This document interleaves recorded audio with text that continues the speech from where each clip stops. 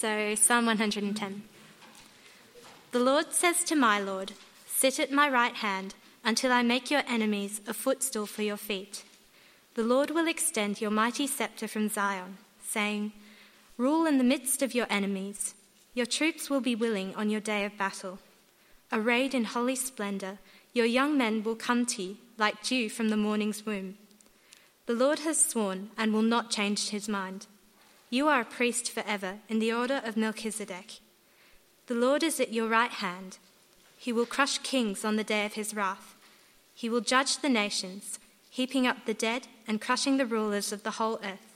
He will drink from a brook along the way, and so he will lift his head high."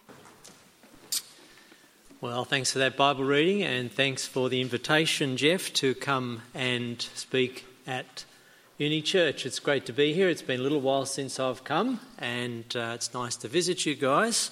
And I'm so pleased that you've been looking at a book of the Bible that's very dear to my heart, the book of Psalms. It's in the centre of the Bible. That doesn't necessarily mean it's the most important part of the Bible, but I do want to point out the New Testament quotes the book of Psalms more than any other book in the Bible. And the book, or the psalm that we're looking at tonight, is quoted more often in the New Testament than any other psalm.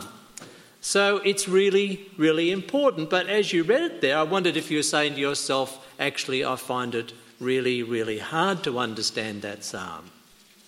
This is the first time I've ever actually spoken on this psalm, which, having thought about it, was pretty amazing since I'm now 43. You know, I just found that, I thought that would go over better. Anyway. And I think one of the reasons is because it is weighty and it is important. Lately, I've been getting into TED Talks. Do you know what they are? TED Talks. They've been around since the early mid-80s, set up by a company, I think, in California to talk about technology, entertainment, design, TED. And they have a live audience and they talk for 18 minutes. That's the recommended time. I don't binge on it, but I do look at it. The other day I was looking at one on choosing a career. Not for me, for other people. The English presenter, who was probably around about the average age of the people in this audience, said that what people are looking for today, if they want to choose their career, they shouldn't think about the success at the end, they shouldn't think about the money, they should think about the cause. What's a cause for which they are willing to invest their lives? A cause that will make a difference in the world. And once you've worked out what that cause is, the next thing to do is to work out what kind of training am I good at that will make a great contribution to that cause. And that, said the presenter, will lead to a happier life. And then I looked at another TED Talk. I didn't binge, just two. By Billy Graham, the famous American evangelist. I think this year turns 99. He did this TED Talk in 1998 when he was 80 years of age. It was in, again, California. It was a very large conference. There'd been people speaking on science and technology and how these issues were making a difference to the world in which we live, tackling the issues and the problems that we're facing. Dr. Graham admired these many scientific and technological advances, but he said he'd heard no breakthrough on what he considered were the three most pressing problems humanity faces today: evil, suffering, and death. The tyrannical trio. These are actually the mega enemies, aren't they? These are the enemies that actually rule our world. We must pray for tyrannical governments and politicians. We must pray for our own country. We must work on issues that our global existence faces. But underneath it all, the real issues we're dealing with are evil, suffering, and death. And as so often the case, Billy Graham hits the nail on the head. And friends, These are the issues that I think Psalm 110 is telling us are being dealt with. You've been looking in the book of Psalms, I think, 10 weeks or so, most of this year, and you will have come across a group of people over and over again in the Psalms called the enemies. These enemies often, if you're looking at an individual psalm where David's just talking about his own situation, these enemies are usually people in his own country or perhaps even in his own family. They're people who've slandered him, chased him down, surrounded him, and now they seek to kill him. That's one kind of enemy. Sometimes we find David in the Psalms, for instance, Psalm 32, Psalm 51, where the enemy David has is his own sin. And that's caused him great grief. And he pleads with God to rescue him, and he does. To forgive him, and he does. In a few Psalms, maybe 10 or so, there is a group of people praying, a nation, and they might be praying because of an enemy that's attacked them, another nation. They appeal to God again. God hears their prayer and rescues them. But the enemies in Psalm 110 are a different kind of enemy. They're a mega enemy, bigger than David's own personal enemies, bigger than the enemy that might attack the nation of Israel at one time or another, a mere nation. This is a global enemy. It's a group of nations. It's referred to as all the nations or all the rulers of the earth. This is an insurmountable enemy, seemingly so. And Psalm 110 tells us how God deals with these enemies. Psalm 110, it's made up of two parts, introduced by two proclamations. One proclamation in verse 1 and another in verse 4. Each part, each movement of this psalm is introduced and followed by consequences of this proclamation. Let's look at the first movement.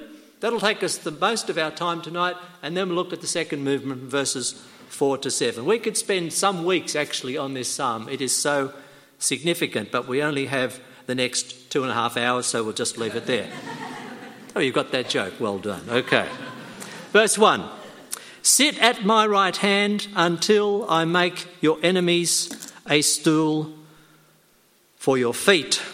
David, did you notice the first words of this psalm? I can't remember if they read out or not. Of David, a psalm. Those words are actually part of inspiration. They're in italics in your Bibles.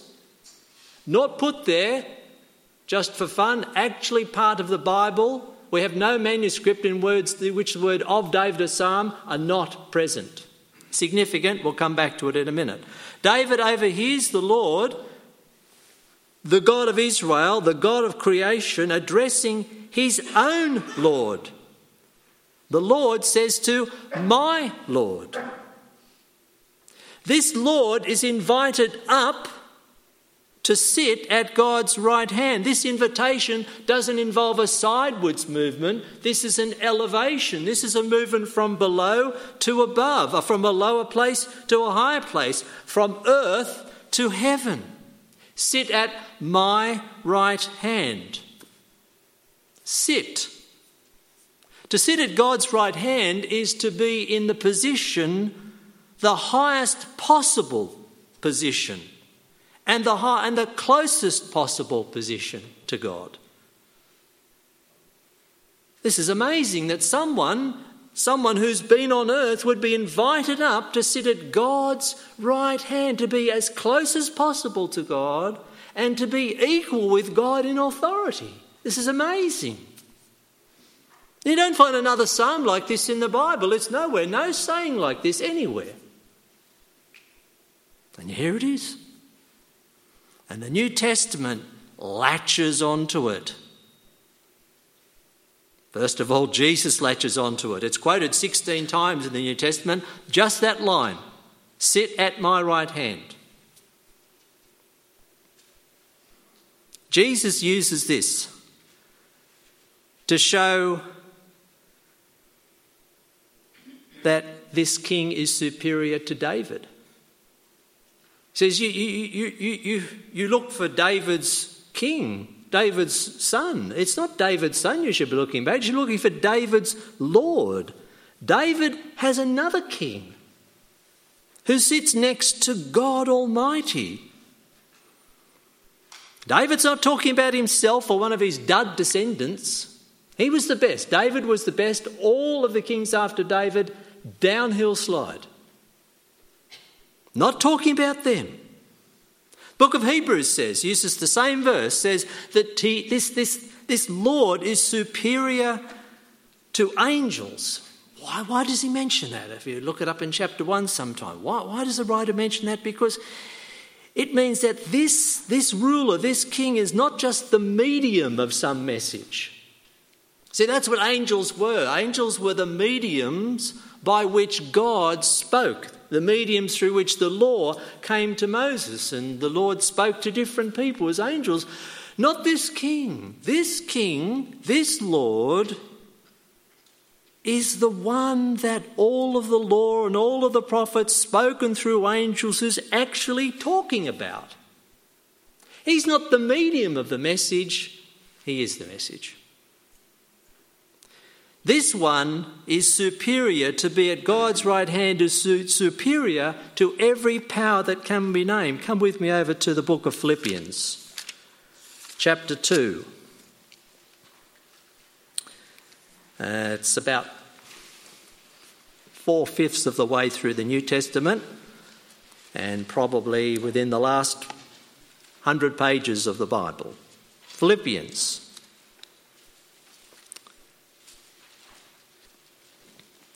Paul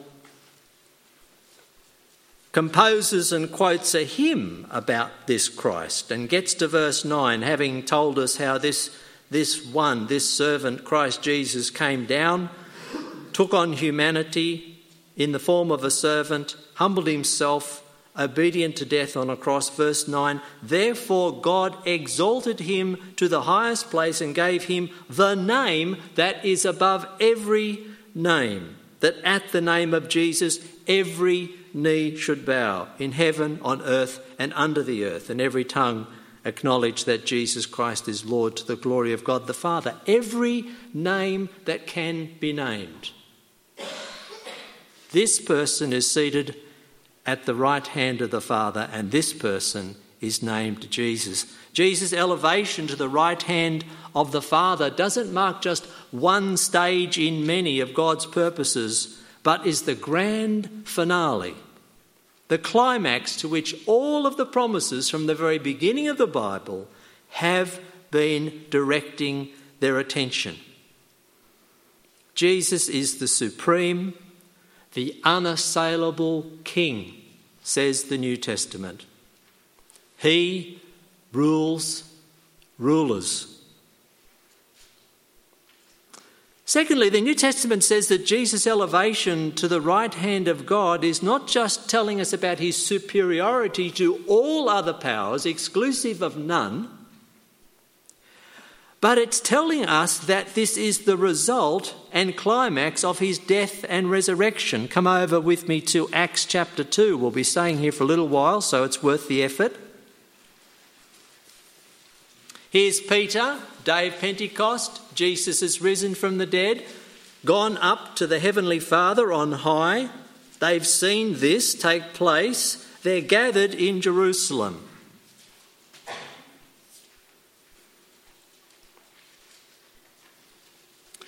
They go through an amazing experience. They're speaking in foreign tongues. All the locals think that they've been on the terps a bit early in the morning for it, but you never know. These new religious people, what they need to get on their high. Peter says, verse 22, fellow Israelites, listen to this. Jesus of Nazareth was a man accredited to you by miracles, wonders and signs, which God did among you through him, as you yourselves know.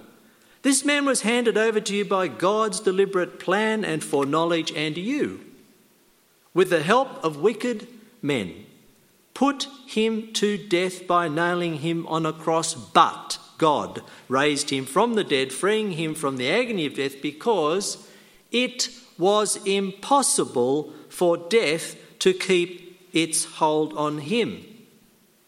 Raising him up. And he'll go on and speak about how he's been raised to the right hand of God using Psalm 110.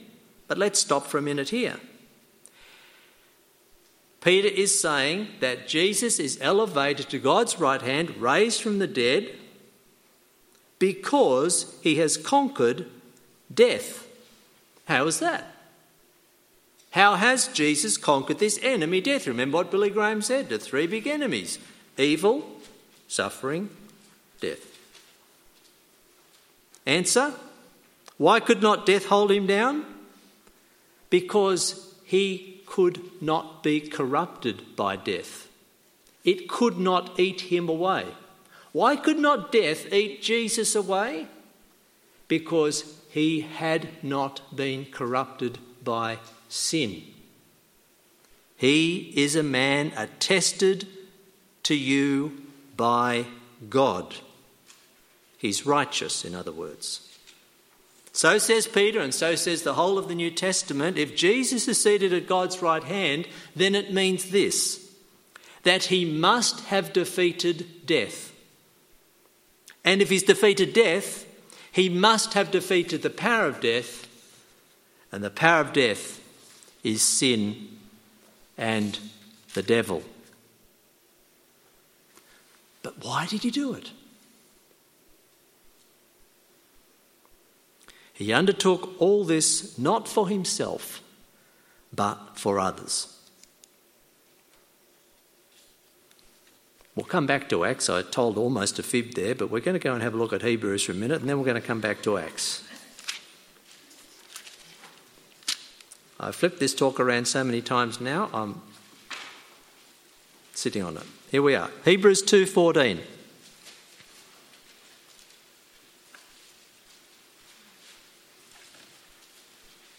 Why did Jesus undertake all of this? Since the children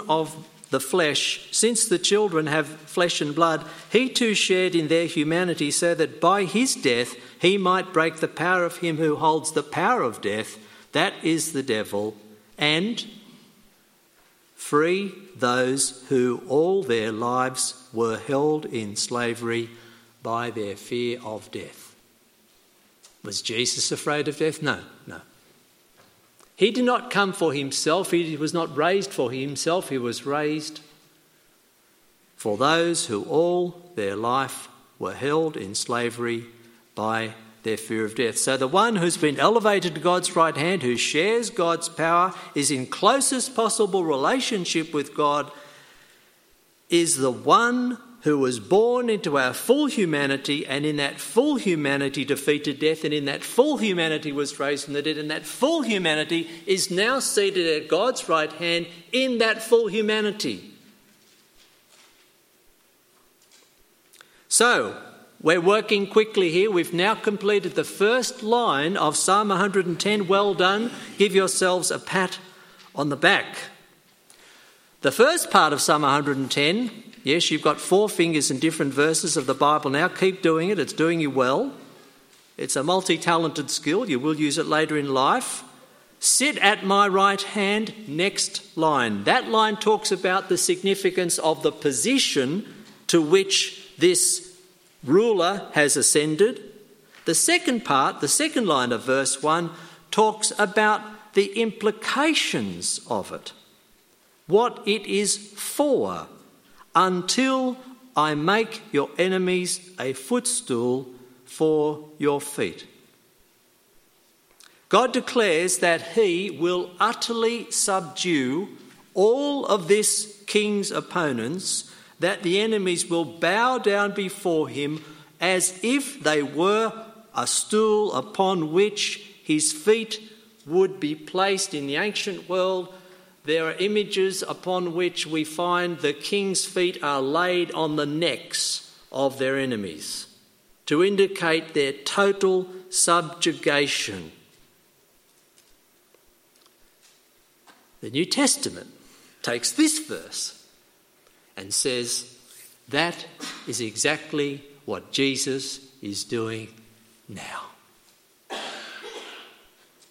He has his feet on the great enemies. He's not sitting back.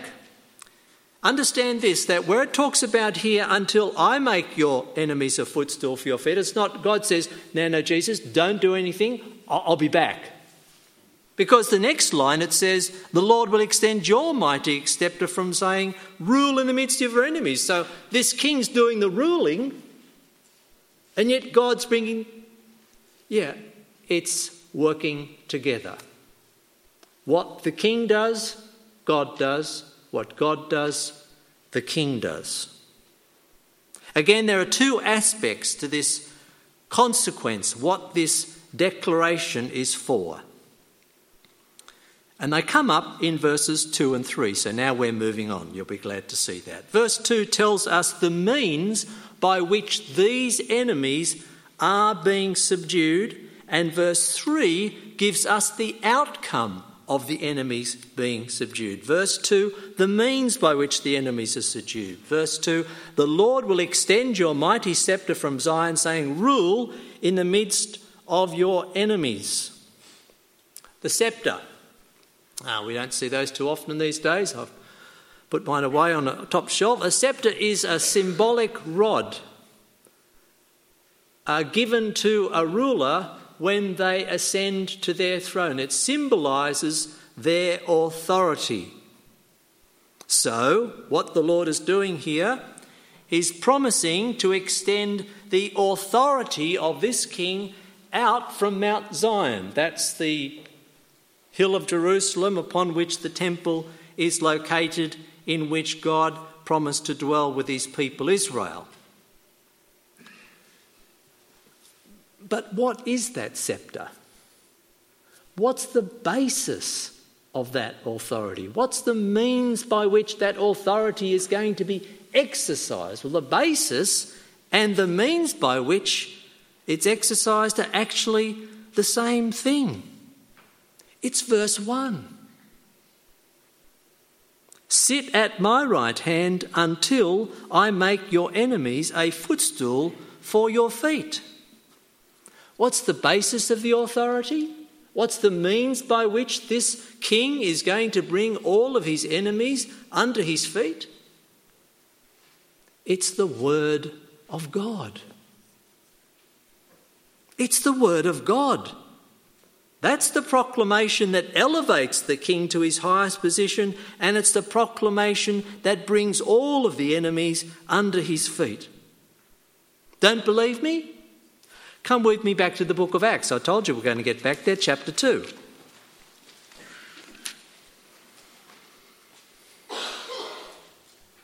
David's been talking about the fact that Jesus could not be held in the grave because he was incorruptible. Verse 32, God raised this Jesus to life, and we're all witnesses of it. Exalted to the right hand of God, he has received from the Father the promised Holy Spirit and poured out what you see and hear. For David did not ascend to the heavens, and yet he said, the Lord said to my Lord, sit at my right hand until I make your enemies a footstool for your feet. Here it is. You ready? Verse 36. Therefore, let all Israel be assured of this. God has made this Jesus, whom you crucified, both Lord and Messiah, Lord and Christ. Do you get it? Do you see what Peter's doing? He's repeating the word that the Messiah is given by God, that David overhears, to a new audience, and saying that it's about Jesus Christ. He is preaching the gospel.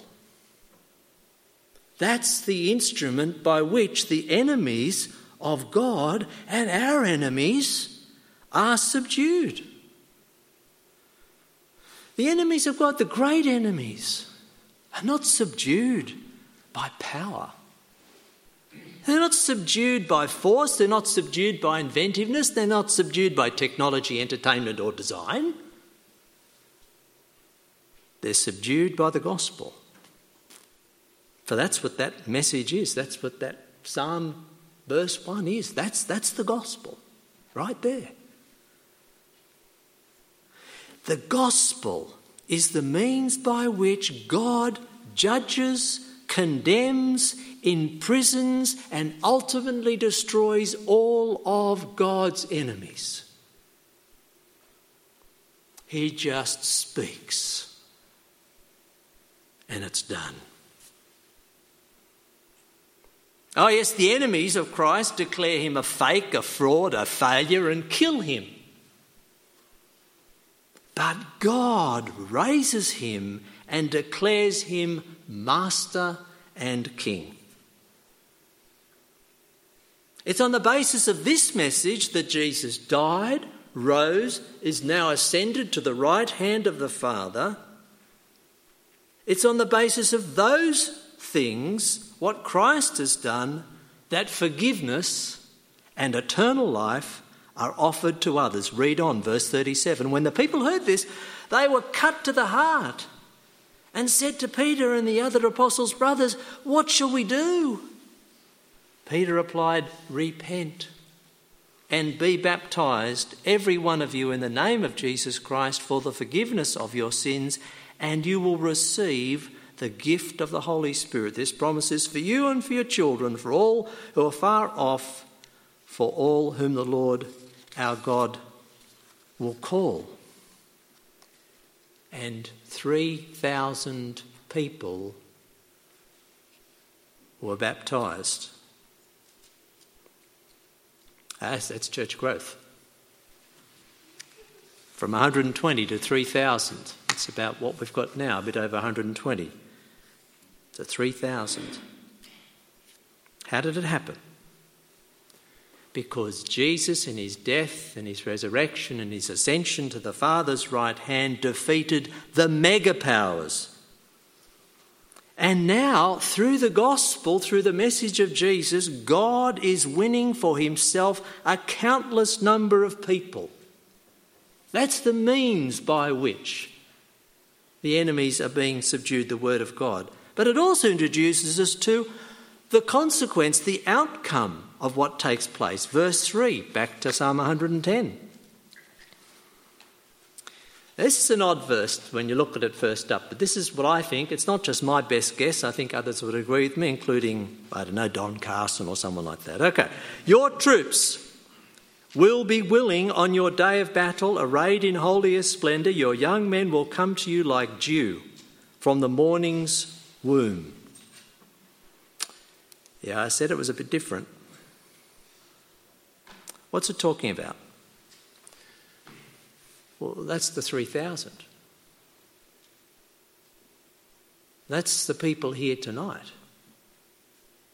That's the people who've turned to the Lord Jesus Christ and received forgiveness of sins across the 1,000 or 2 years that have gone since then.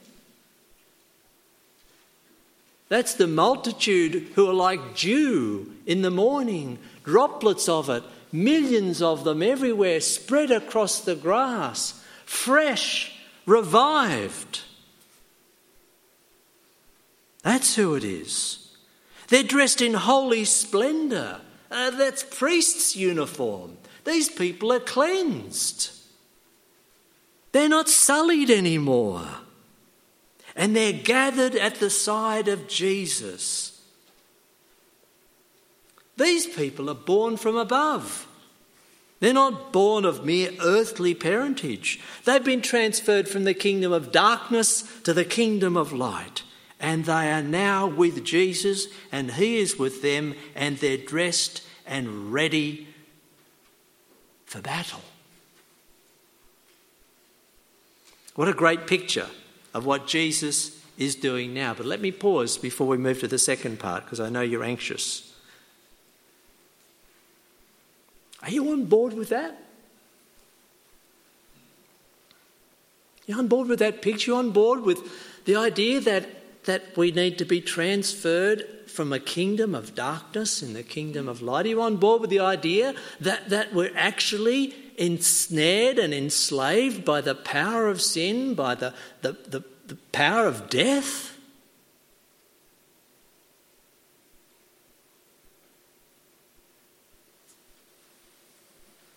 We need spiritual birth. We need our sins forgiven. We need a Jesus who has died, was raised, and is now seated at the right hand of the Father. And I'm asking, are you on board with that? Have you realised that you're on the wrong side of that King and you need to turn and to be on his right side? I want to assure you that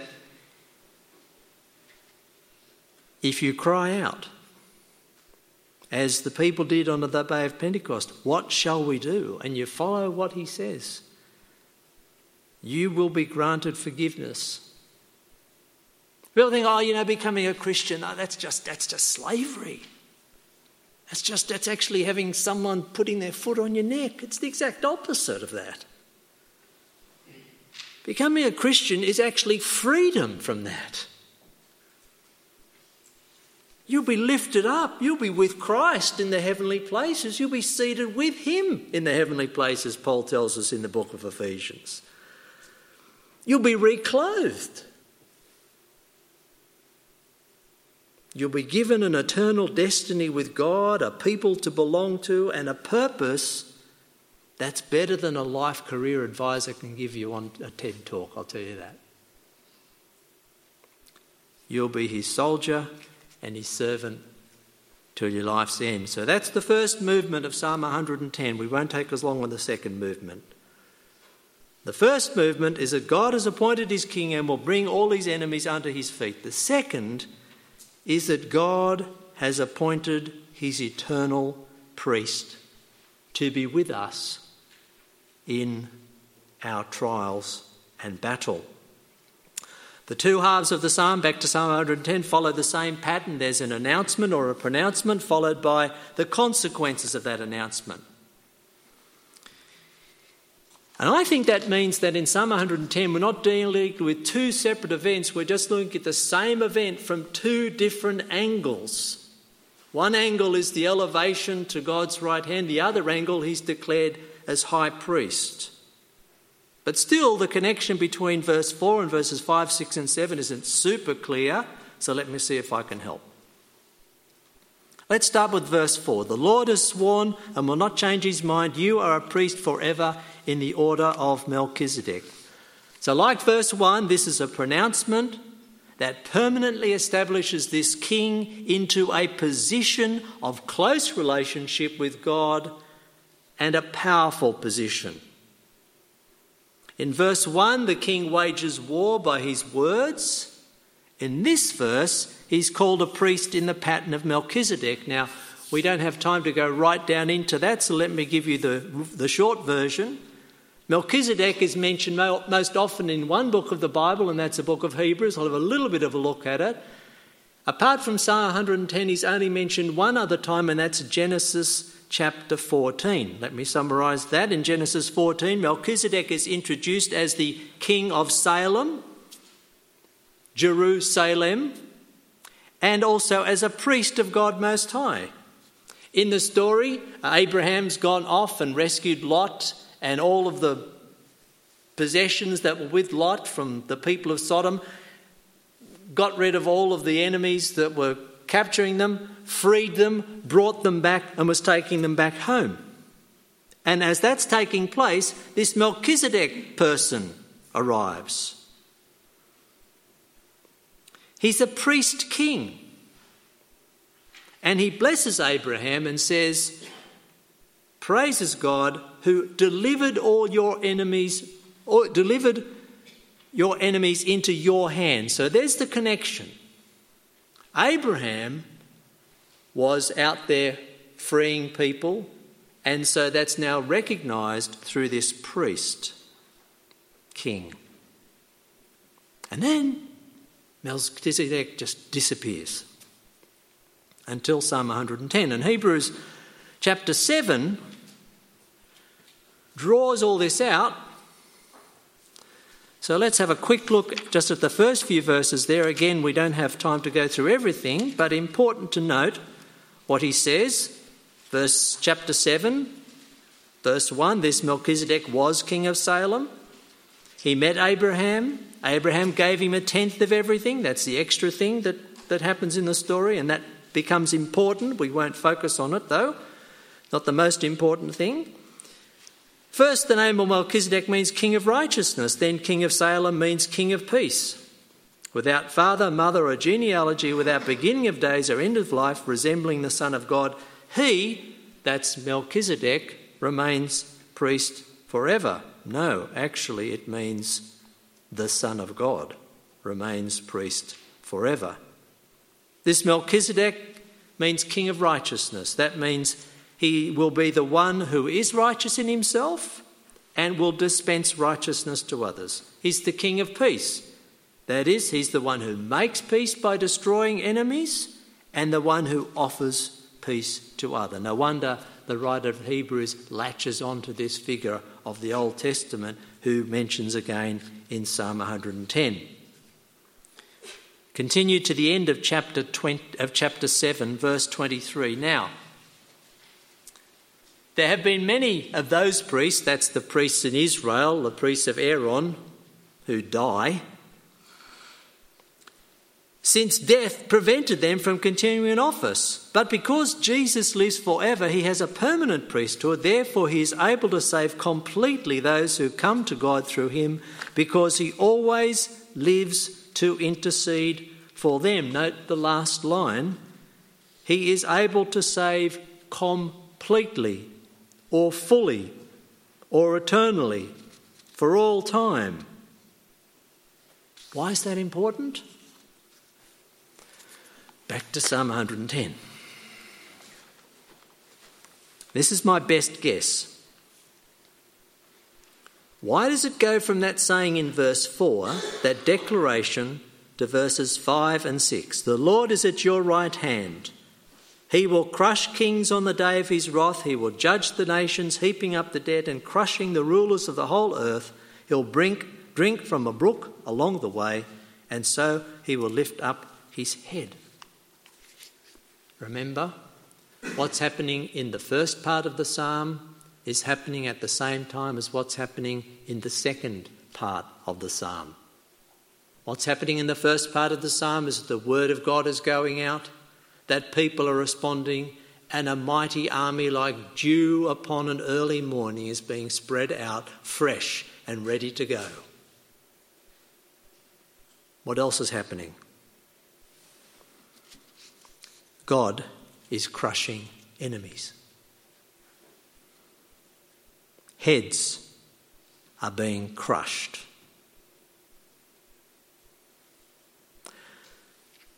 Those who are lining up with King Jesus are lining up right in the middle of the battle. Remember verse 2, rule in the midst of your enemies.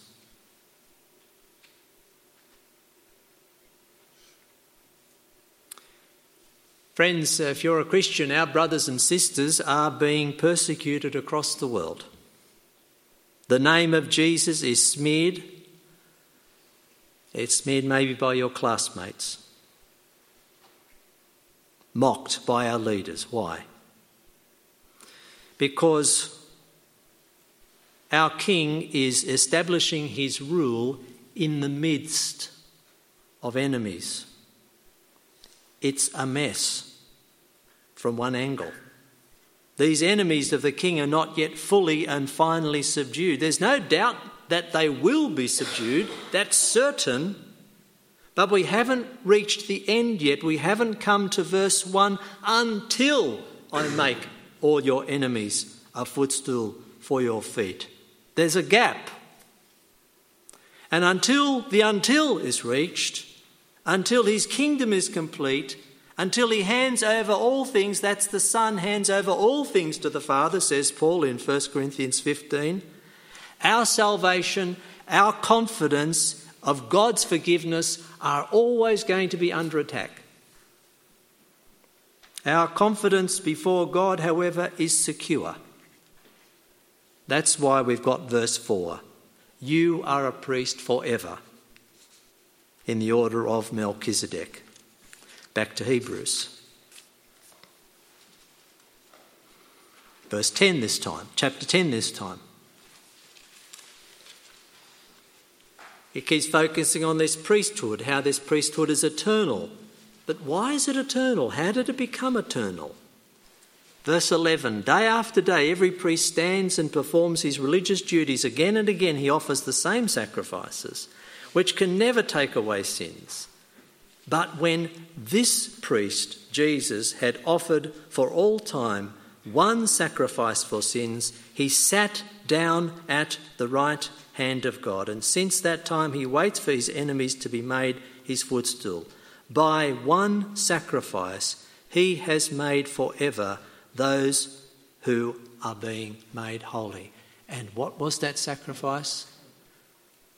That sacrifice was himself. Our King is not only a military leader proclaiming the gospel through us that all opposition must give up. He is a priest king who has full understanding of what it is that we are enduring, and more than that, has taken all means necessary to remove all barriers between us and God, both the past, the present, and the future. We do not have a priest, he says in chapter 4, who is unable to empathise with our weaknesses, but we have one who has been tempted in every way, just as we have been, yet without sin. The Lord Jesus is completely in control of his kingdom. It is reaching and will reach its appointed end.